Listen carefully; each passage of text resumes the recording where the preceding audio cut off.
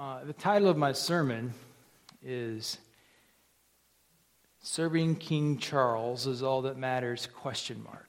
Now, before I give this sermon, I'm going to turn my phone to silence. Maybe you'll do the same with yours.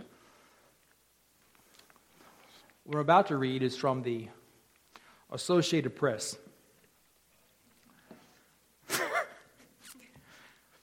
It's a good way to start a sermon, isn't it? London. Francis Dymoke won't ride into King Charles III's coronation on horseback and challenge any pretender to the throne to single combat as his ancestor did in 1066. But he will carry the royal standard into Westminster Abbey. Dymoke, a 67-year-old farmer from eastern England, will be the king's champion at the coronation, fulfilling a role performed by members of his family since William the Conqueror was crowned nearly 1,000 years ago.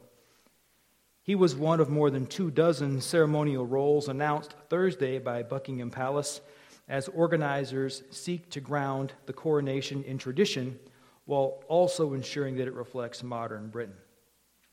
While the first champion earned his role through long service to the king, Dymoke filled out an online form explaining his family's historic role in the coronation, then waited for the government bureaucrats to review his claim.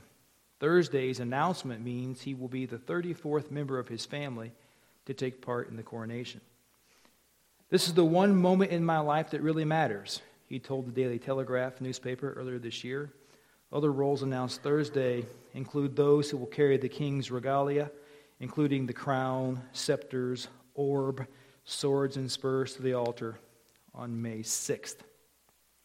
I read this on Friday, and Francis Dymoke's short sentence caught my attention. At age 67, his selection to carry the royal standard into Westminster Abbey is called by him the one moment in my life that really matters. I was struck by those words. I could see a teenage kid saying that. But when you hear a man of age 67 say it, that's something worth noting, because at age 67, he has been a son, a friend, a lover, a father, a husband, and probably a grandfather. He's watched a lot of great moments already, but his chance to represent his king is judged by him to be the one moment that really matters. How could he say a thing like that? Well, first of all, he wants to honor his king, which is a worthy endeavor. Secondly, he wants to uphold the ideals of the British monarchy. And thirdly, he sees this opportunity to serve the kingdom as being worthwhile, and in his words, as being the moment of his life that really matters. This single moment in his life. But, so what? As Americans, we do not have a very high view of monarchy. We had a king once and we rejected him with prejudice. But as Christians, we do have a king, and his name is Jesus. Jesus is our Lord and Savior. He is our protector and the head of our church because Jesus is Lord. Listen to 1 Timothy 6:13-16. Paul writing to Timothy, "I charge you in the presence of God who gives life to all things and of Christ Jesus, to keep the commandment unstained and free from reproach until the appearing of our Lord Jesus Christ, which he will display at the proper time. He who is the blessed and only sovereign King of kings and Lord of lords, who alone has immortality, who dwells in unapproachable light, whom no one has ever seen or can see, to him be honor and eternal dominion. Amen." It would do you and I well each day to bow before our King in adoration and praise of his reign. When I mean it would do us well each day to bow our knees before the Lord Jesus Christ in an act of submission and obeisance and say to him, "You are the boss, you are the king, you are the Lord, you are worthy of my life and my moments." Jesus Christ has been reigning since creation in one sense, but he reigns over all things now, and his rule over all creation only gets broader as days go by through the preaching of the gospel. His kingdom is only ever expanding. It will never come to an end. It's a well-said thing that the sun never sets on the kingdom of the Son. Jesus' kingdom is glorious and universal. Now, I want you to understand something, is that every person on the planet is within the kingdom of Christ, because Christ's kingdom is the whole world. But not everyone within the confines of his kingdom is a citizen of the kingdom. Just like here in the good old US of A. Not everybody who lives within our borders or our territories is a citizen of the United States. We have people who are residents, they live here, but they're not citizens. You know, this summer, we're going to be inundated with people from wicked places like Florida and Texas. Maybe Louisiana. Boy, howdy. They're going to come up and they're going to be here, but they're not really going to be here. They're going to live here, but not going to be residents of here. I mean, only a select few people get to be citizens of Michigan, right? Only a few lucky people get to be citizens of Sheboygan County. And even fewer people get to be citizens of the illustrious and noble Inverness Township.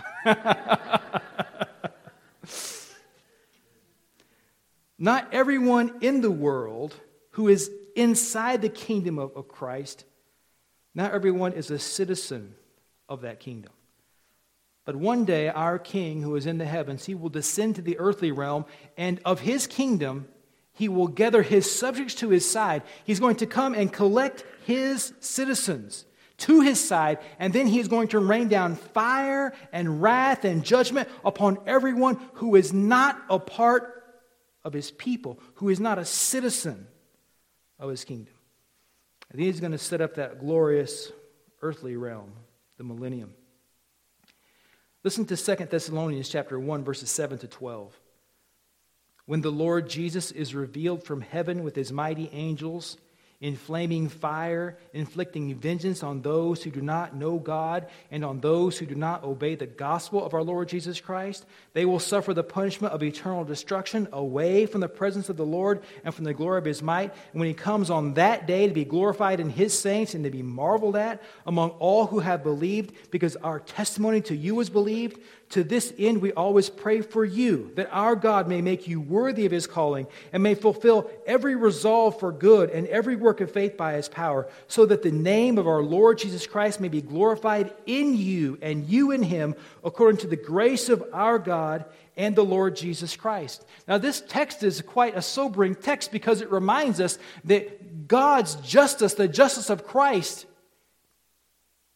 is kind of on pause now.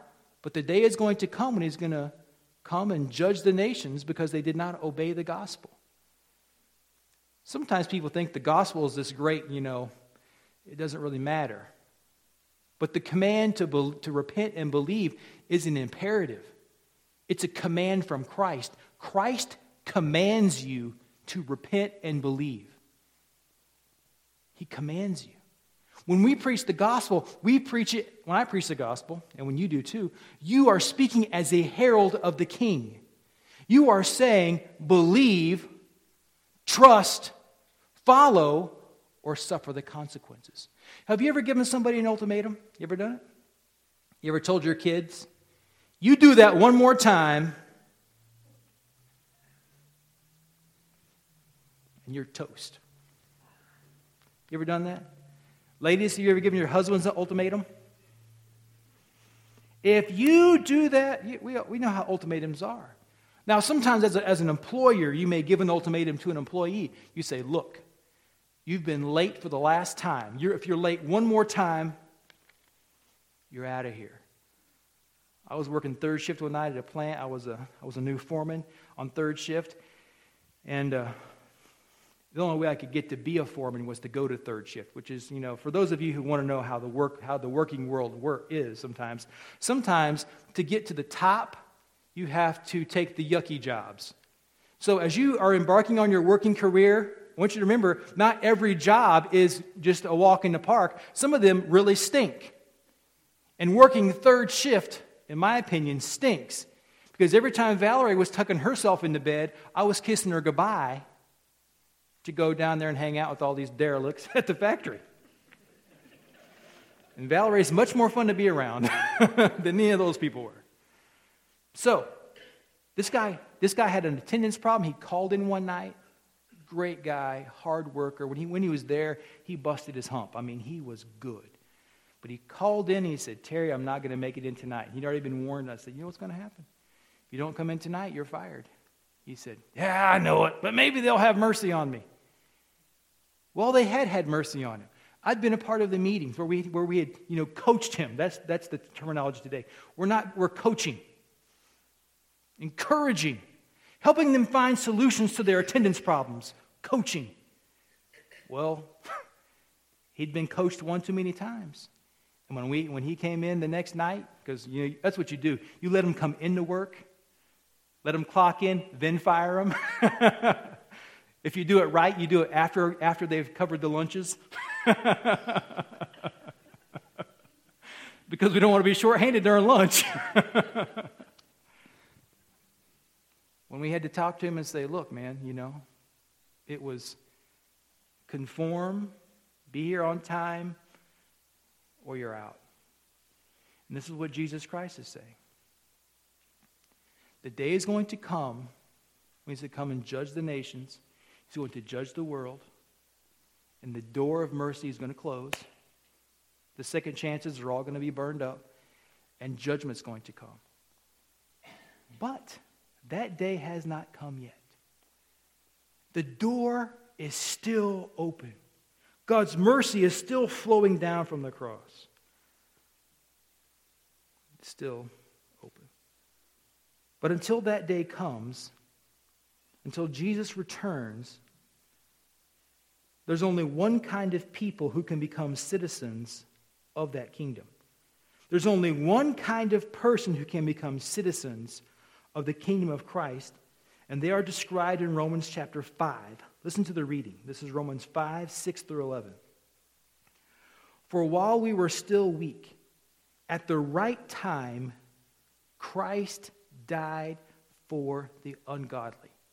That's a line. That's something in your Bible worth underlining, worth marking, worth putting a little star beside. Christ died for the ungodly. For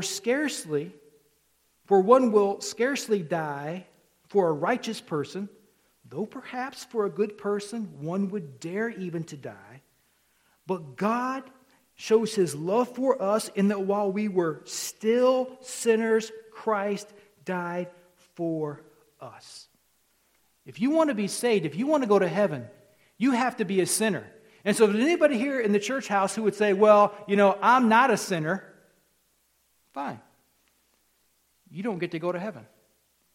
You don't get to appropriate the forgiveness of Christ. You don't get the benefit of salvation that Christ has purchased for you because the Bible says he died for the ungodly. He died for sinners. That's who he died for. That's who he died to save. And as long as you see yourself as not a sinner, as long as you see yourself through self-righteous eyes, you're never going to be saved. You're never going to go to heaven. You need to do what the Bible says in the book of James. You need to look at yourself in the perfect law of liberty. Compare yourself not to your neighbor, because we're always better than one of our neighbors, aren't we? At least one of them, man. I don't know how many neighbors I have. I have one on each side, and I got one across the street, and one kind of catty corner from me. So I got 4 neighbors, and I see them all the time, doing stuff. And I know I'm better than at least one of them. I know I'm better than at least one of them. Because my house ain't junky. Isn't it funny how we judge? I'm better than they are because of this or that. But you know what? It doesn't matter how good I am compared to my neighbor. What matters is how good I am compared to God. If you want to go to heaven, Jesus told the rich young ruler, he came to him and said, "Good master, what must I do to inherit eternal life?" And Jesus said, "Keep the commandments." And what did the guy say? "I've been doing that. I've been keeping all the commandments." And Jesus said, "Okay, go home and sell all that you have and follow me." Which meant he didn't do it because he had great possessions. He didn't love God. He didn't love Christ enough to give up everything to follow him. But Jesus said, if you can keep them, keep them. But you can't keep them. Jesus died only for those who are sinners. Listen to the rest of the reading from verse 9 through 11. "Since therefore we have now been justified by his blood, much more shall we be saved by him from the wrath of God. For if while we were enemies, we were reconciled to God by the death of his Son, much more now we are reconciled, we shall be saved by his life. More than that, we shall also rejoice in God through our Lord Savior, our Lord Jesus Christ, through whom we now have received reconciliation." Only sinners can be reconciled to God through the blood of Jesus Christ, through his blood. Put your faith and trust for salvation and forgiveness in Christ, and you will be brought into the kingdom of God. Now, my friends, no one can enter the kingdom of Christ by effort or by merit. Now, I looked it up. There are some special categories of people who have become citizens of the United States. Now, most people become citizens of the good old US of A by birth. Being born within our borders can get you citizenship. Having parents, one parent who is a citizen of the United States can make you a citizen. Being born in a foreign country, but your mother and father being citizens, that can make you a citizen of the United States. But there are other avenues besides birth. It's called naturalization, which is something I'm really not too up to speed on. So if any of you guys know more about it than I do, and I make an error in what I'm about to say, just be merciful to me, okay? Okay. Because I know when I get into this kind of stuff, I'm going to make errors. But one of the ways you could become a citizen, and I didn't realize this, is you could serve in the United States military. You could be think about that. A non-citizen being in the United States military, taking an oath to defend the United States and the Constitution. And he's not even a citizen of this country. Isn't that interesting? But you can become a citizen by offering up your life for the good of the country. To which I say, they deserve it. If you're willing to sound the dotted line and offer up your life, all the way, they say that a veteran is somebody who has written a check to the United States government that is payable up to and including their own life. If you're not even a citizen of the United States and you're willing to do that, I say give them citizenship. As soon as they get that basic training, give it to them. What a thing. You can do things to earn citizenship in the United States, but you cannot earn citizenship in the kingdom of Christ. Listen to what Jesus says in John chapter 3, verses 5 to 8. Jesus said, "Truly, truly, I say to you, unless one is born of water and of the Spirit, he cannot enter the kingdom of God. That which is born of the flesh is flesh, and that which is born of the Spirit is spirit. Do not marvel that I said to you, you must be born again. The wind blows where it wishes, and you hear its sound, but you do not know where it comes from or where it goes. So it is with everyone who is born of the Spirit." So you can't enter the kingdom of God unless you've been born again. You can't obtain this citizenship unless you've been born again. Now, John 3:5 here says, "Unless you are born of water and of the Spirit." And this can be a little bit confusing to us sometimes because we don't understand what this means exactly. But being born of water and of the Spirit are not two separate things. They're the same thing. They both here refer to the spiritual cleansing of the Holy Spirit that occurs when we are saved. Listen to Titus chapter 3, verses 3 through 7. Paul's describing his own condition before conversion. "For we ourselves were once foolish, disobedient, led astray, slaves to various passions and pleasures, passing our days in malice and envy, hated by others and hating one another. But when the goodness and loving kindness of God our Savior appeared, He saved us not because of works done by us in righteousness, but according to his own mercy, by the washing of regeneration and renewal of the Holy Spirit, whom he poured out on us richly through Jesus Christ our Savior, so that being justified by his grace, we might become heirs according to the hope of eternal life. This washing of the Holy Spirit, washing away all your sins, making you just sparkling clean and innocent before God Almighty. This washing of regeneration. If you're here and you can remember before you got saved, would you say amen? And when I say saved, I mean before you really became a Christian. If you can remember what it was like before that, say amen. Do you remember what it felt like right after you became a Christian? It's a different experience for everybody. But I can remember going forward at Calvary Baptist Church in Flora, Illinois, 906 South Locust, the yuckiest, ugliest, rattiest, most mold-filled building the world has ever seen. Leaky, smelly. I mean, when you had a visitor, you gave them a clothespin and a barf bag. I mean, not really, but it was just that bad of a place. Just to show you the building ain't everything, but it is nice to have one that doesn't smell bad. Amen? Oh, amen. I can remember feeling so dirty and knowing that I was condemned before God. And when I went forward to this little wooden altar thing they'd built, which was not very tall, maybe a foot high, I can remember bowing down there, and I don't even remember what I said to God, but I know what I believed in my heart. And when I stood up from that place, I felt clean. I felt clean. I felt washed. I felt relieved. I felt like a big burden had been lifted off my back. Have you ever needed to make a phone call or needed to see somebody to take care of a matter, and you just dread it and dread it and dread it, and it's just the weight of it is so psychologically oppressive, it just is sitting on your shoulders. But then when you make the call, and the call could only last a few seconds, 15, 20, 30 seconds, but the minute you make the call, you're relieved. When I had bowed before Christ on that day, believing that he was my Savior, that was taken away from me. It was taken away from me.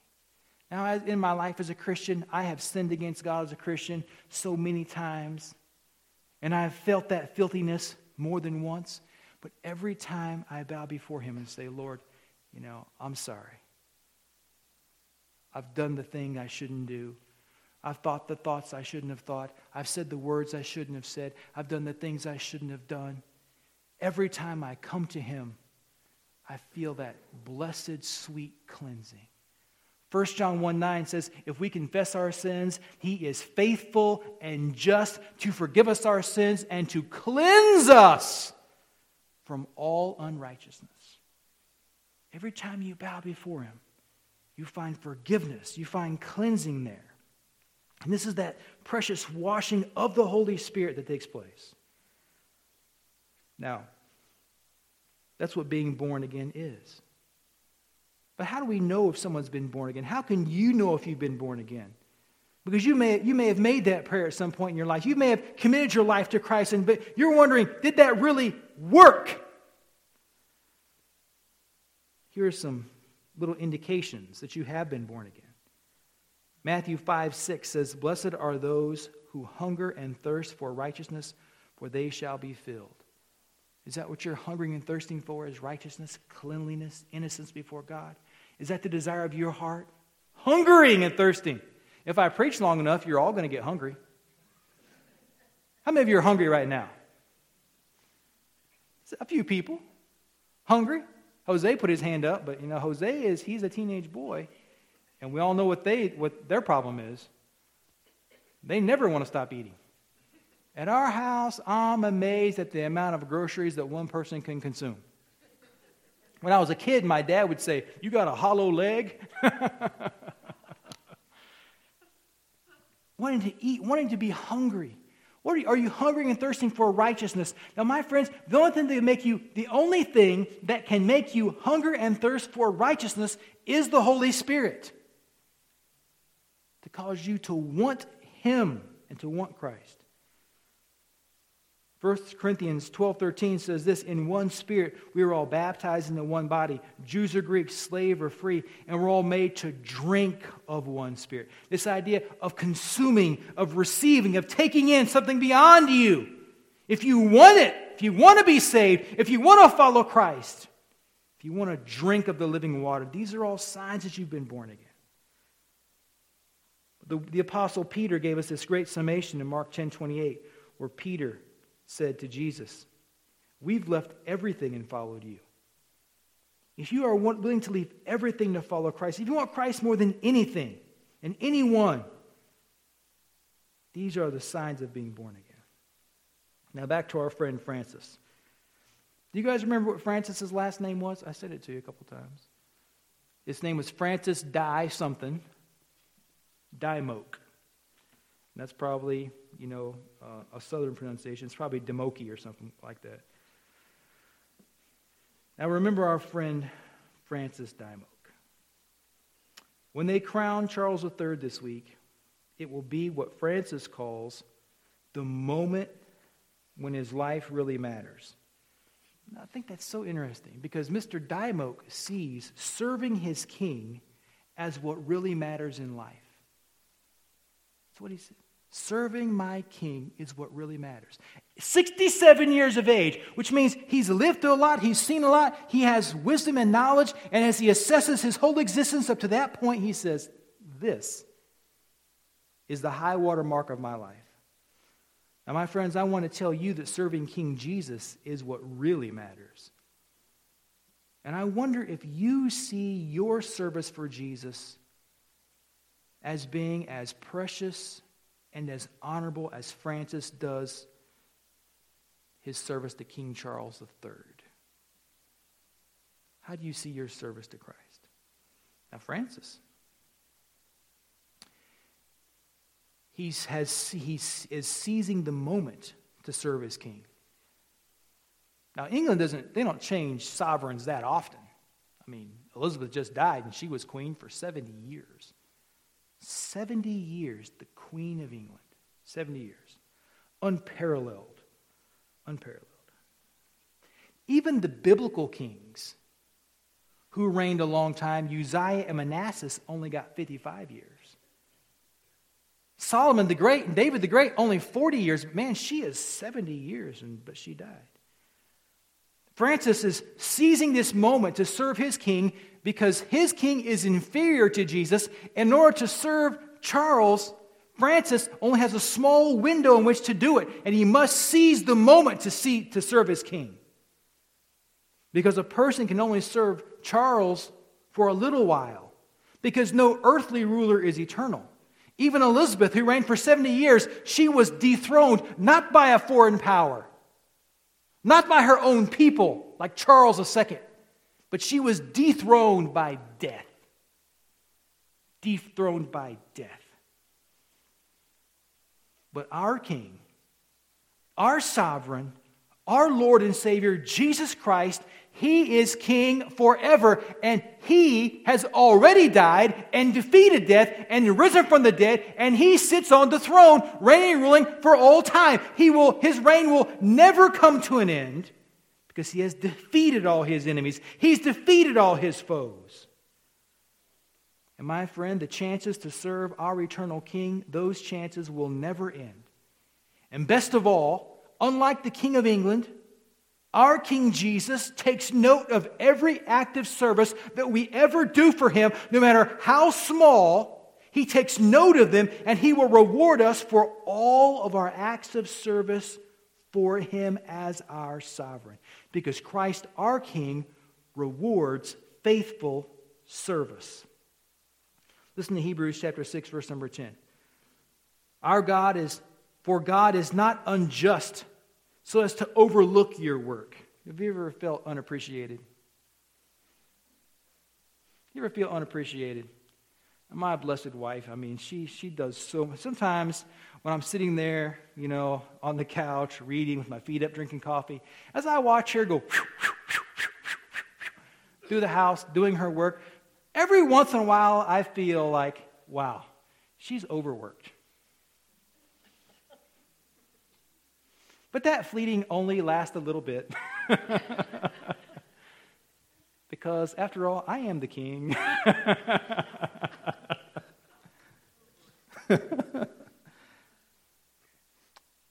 I think ladies probably feel underappreciated in all that they do.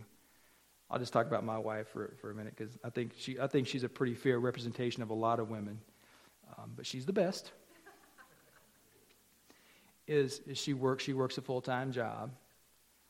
She's a mom. She's a wife, which each have their own whole bunch of stuff that those things require. She does the laundry. She plans the menus. She orders the groceries. I pick them up and I put them away. But most of them, girl, I can change. I put the groceries away, but she plans the menus. She knows what's supposed to be in the cabinets, and she talks to the kids and says, "What do you need? Anything you need from the store?" She gets all that stuff coordinated, and then the laundry and bathroom cleaning and bed making. I haven't made a bed. I've been married 25 years. I've probably made a bed 10 times. 10 times. I can take these clothes off that I'm wearing right now, put them in the dirty clothes, and they'll be back on the hanger tomorrow night. The girl, she is a tornado of activity. And she works a full-time job. She's going to college, completing courses. I don't know how many college credits she's completed this spring already, but if I told you the number, you would be in awe. She just never stops. Her day starts at 0500. Really, it starts at 0450. Reads her Bible, prays. Just incredible. You know how many times I go up to her and say, "You know what? You're killing it, girl. You're doing a great job." You know how many times I do that? Not enough. Not enough. You ever feel underappreciated? No. How many of you feel underappreciated at your job sometimes? Anybody? No. Very few people raise their hands. Your boss ain't here. You can feel underappreciated. But your sovereign, your king, Jesus, he knows every single thing that you do for him. He knows every single thing. He knows every good thought you have towards people. He knows every time that you see a rescue squad or EMS truck slide through town and you breathe a little prayer, "Lord, help those people." He knows. He takes note of everything you're doing, the massive and the minor. And he puts them all down in his glorious book. And you will be rewarded for those in the last day. He is not unrighteous to overlook your work and the love that you have shown for his name. He takes it down. Listen to Paul writing in 1 Corinthians 4, 1 through 5. Paul says, this is how one should regard us. Paul says, you should see us as servants of Christ and stewards of the mysteries of God. And Paul says, it is required of stewards that they be found faithful. And Paul says, but with me, it is a very small thing that I should be judged by you. He's talking to a church. Or by any human court. In fact, I don't even judge myself. For I am not aware of anything against myself, but I am not thereby acquitted. It is the Lord who judges me. Therefore, do not pronounce judgment before the time, before the Lord comes, who will bring to light the things now hidden in darkness and will disclose the purposes of the heart. Then each one will receive his commendation from God. Now, I take this to mean that every believer who serves the Lord in any capacity at all, in the last day is going to get commendation from him. What that means is, well done, good and faithful servant. Sometimes we're not even aware of our service for God. Because we kind of put things in categories. But Jesus said in Matthew 25, he said that if you visit those who are in prison, that's service for me. If you feed the hungry, that's service for me. If you give a cup of water to someone, That's service for me. All these magnificent things, He is taking them down, and your sovereign is going to reward you for it. But I feel compelled to ask this question. Are you actively serving Christ? There is a sense in which you must intentionally serve Him. He's Lord. Jesus said in the Gospel of Luke, "Why do you call me Lord, Lord, and do not the things that I say?" In the church age, in the Christian era, we do have work to do for Him. Are you actively serving Christ? Now, I'm going to give you 3 areas in which you can serve Christ. Number 1 is you can serve Him in the church. When I say in the church, I mean the local, visible church. Let's say it like this. In the Faith Baptist Church. In the church. Service. Now, there's always something that needs to be done in the church. So here's a long list of things that we need to serve in the church. You guys ready for it? Got your pens ready? We need nursery workers, greeters, ushers, children's church workers, Sunday school teachers, absentee follow-up people, visitor follow-up, small group pioneers. A small group pioneer, I invented that term last night. And it means somebody who wants to start a small group. Isn't that a great idea? Small group pioneer. I want to be a pioneer. Who wants to be a pioneer? Who wants to get a horse and a gun and a branding iron and say, my small group, and round them up. Let's brand all the small groups, you know. The Rockin' A. The Lazy Bee. Wouldn't that be great? If I ever have a ranch, it's my brand, the Lazy Bee. A bee on its back, you know. Small group pioneers, singers, musicians, grass cutters, chair set-up people, soul winners, VBS workers of all kinds, live nativity volunteers, people to canvass the areas, invite people to come to church and to different events we have, to people to give rides to people to bring to church. It just keeps going. There are lots of ways to serve the Lord in the church and through the church. Lots of ways. What are you doing in the church? Now, this is not to those of you who are already doing a lot of stuff, because some people are doing all kinds of things. It's for those of you who haven't yet got involved. Find a place. There's all this whole range of things. Serving in the church. And then there's service outside the church. Serving God at your job. Being a person who is honoring Christ in your work. That means by doing a fair day's work, being honest in your dealings. Christian workers. If you're Christian employees, this is a well-said statement, Christian employees should be the best employees in town. Because the apostle says we shouldn't labor for men, but labor for Christ. Labor for Christ. Outside the church, helping your neighbor, volunteering at various things, being a good law-abiding citizen, just outside the church, living a gospel-validating life outside the church, in the community. Then there's serving the King in your home, being a man of God or a woman of God, being a father who is governed by Jesus, a mother who is devoted to Christ, being a son or a daughter who honors Christ by obeying their parents and trying to keep the peace of the home going. Is your home a Christian place? Are you serving Christ?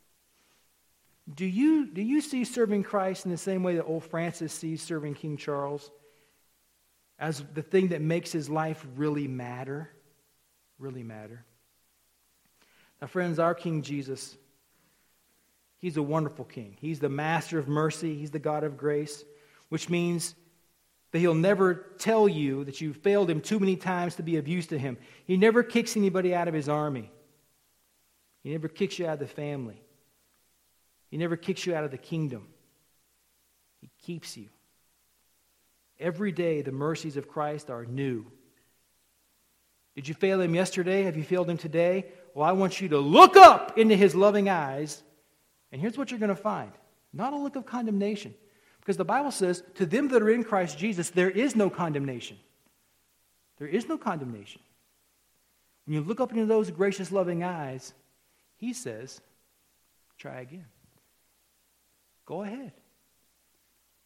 Have you ever been playing on a sports team and make a mistake and the coach yanks you out? Oh, that makes you mad, doesn't it? Jesus is like the best coach. You make a mistake, he doesn't pull you out. He says, hey, stay in there. Chase that ball. Elbow that guy. Keep on. He wants you to keep on going. He wants you to keep on serving him. He knows you have failed him. He knows you've missed the mark, but he never gives up on you. Look up into his eyes, and you'll see a gaze of love and mercy. It says, come on, you can do it. There was a British man who wrote this little bit of a poem in the 1800s. In fact, I'm not sure if he wrote this in the 1800s or in the 19th century or the 20th century. It's a very long poem, but I've only taken a portion of it. You guys will probably know it. His name was C.T. Studd, and here's what he said. This is the last stanza, the last verse of his poem. Only one life 'twill soon be past. Only what's done for Christ will last. And when I am dying, how happy I'll be if the lamp of my life has burned out for thee. A life lived to serve Christ.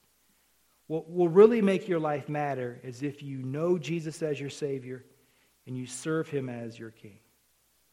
The Apostle Paul, in his last letter to Timothy, here's what he said to Timothy. 2 Timothy chapter 4, verses 6 to 8. Here's what Paul said.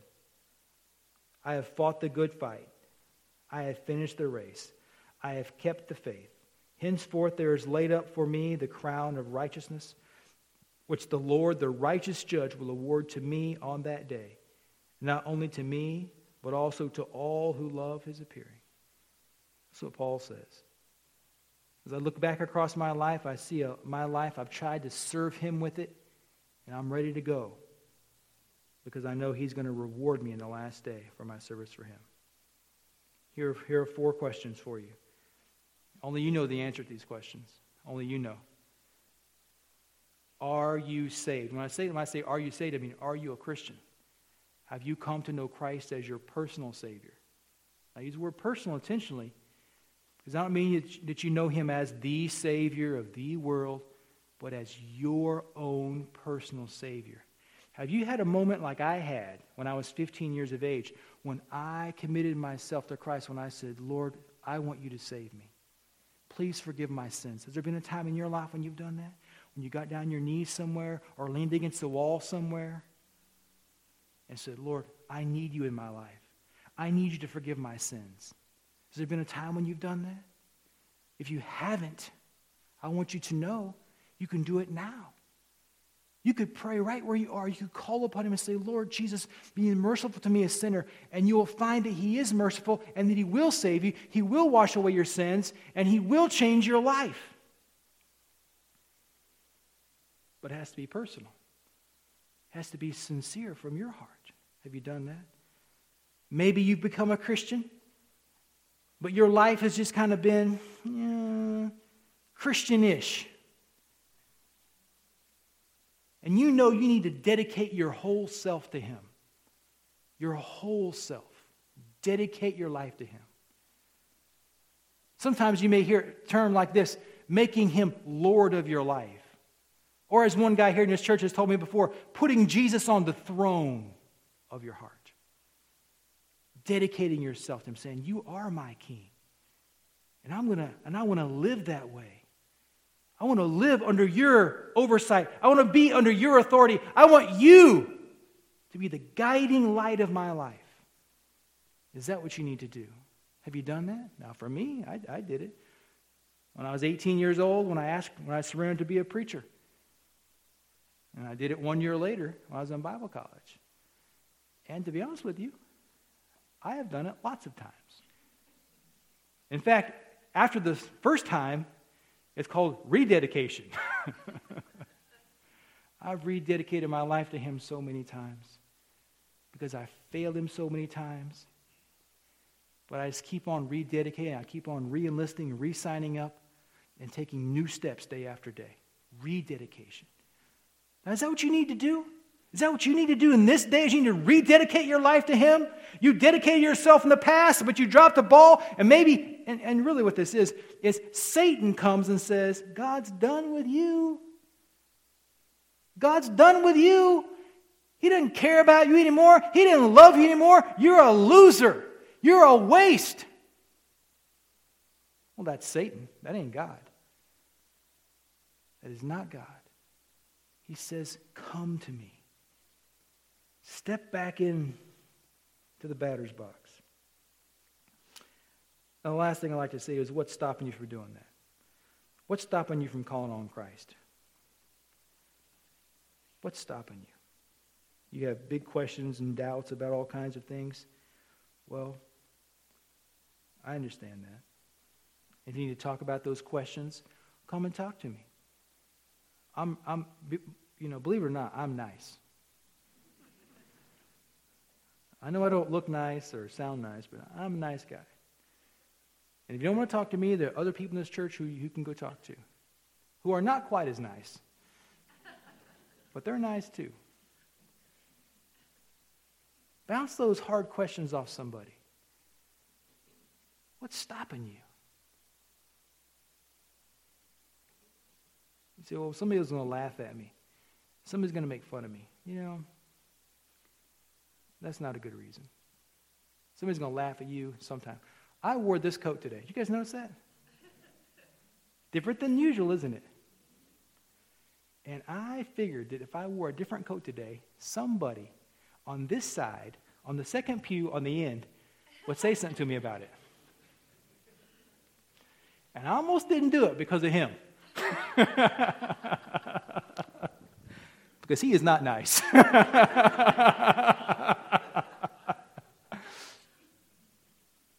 Sure enough. But that's just silly, isn't it? It's just the same thing. People are going to make fun of you for anything, any decision you make. You may say, well, I don't want to dedicate myself to God because I know I have to give up something. Probably the thing that you need to give up, it's probably good for you to give it up. Because it's probably a sin. What's stopping? What's stopping you? What's stopping you? Let's bow our heads and close our eyes. Father, I took this little bit of the news and tried to make a sermon out of it. And Lord, I pray that you would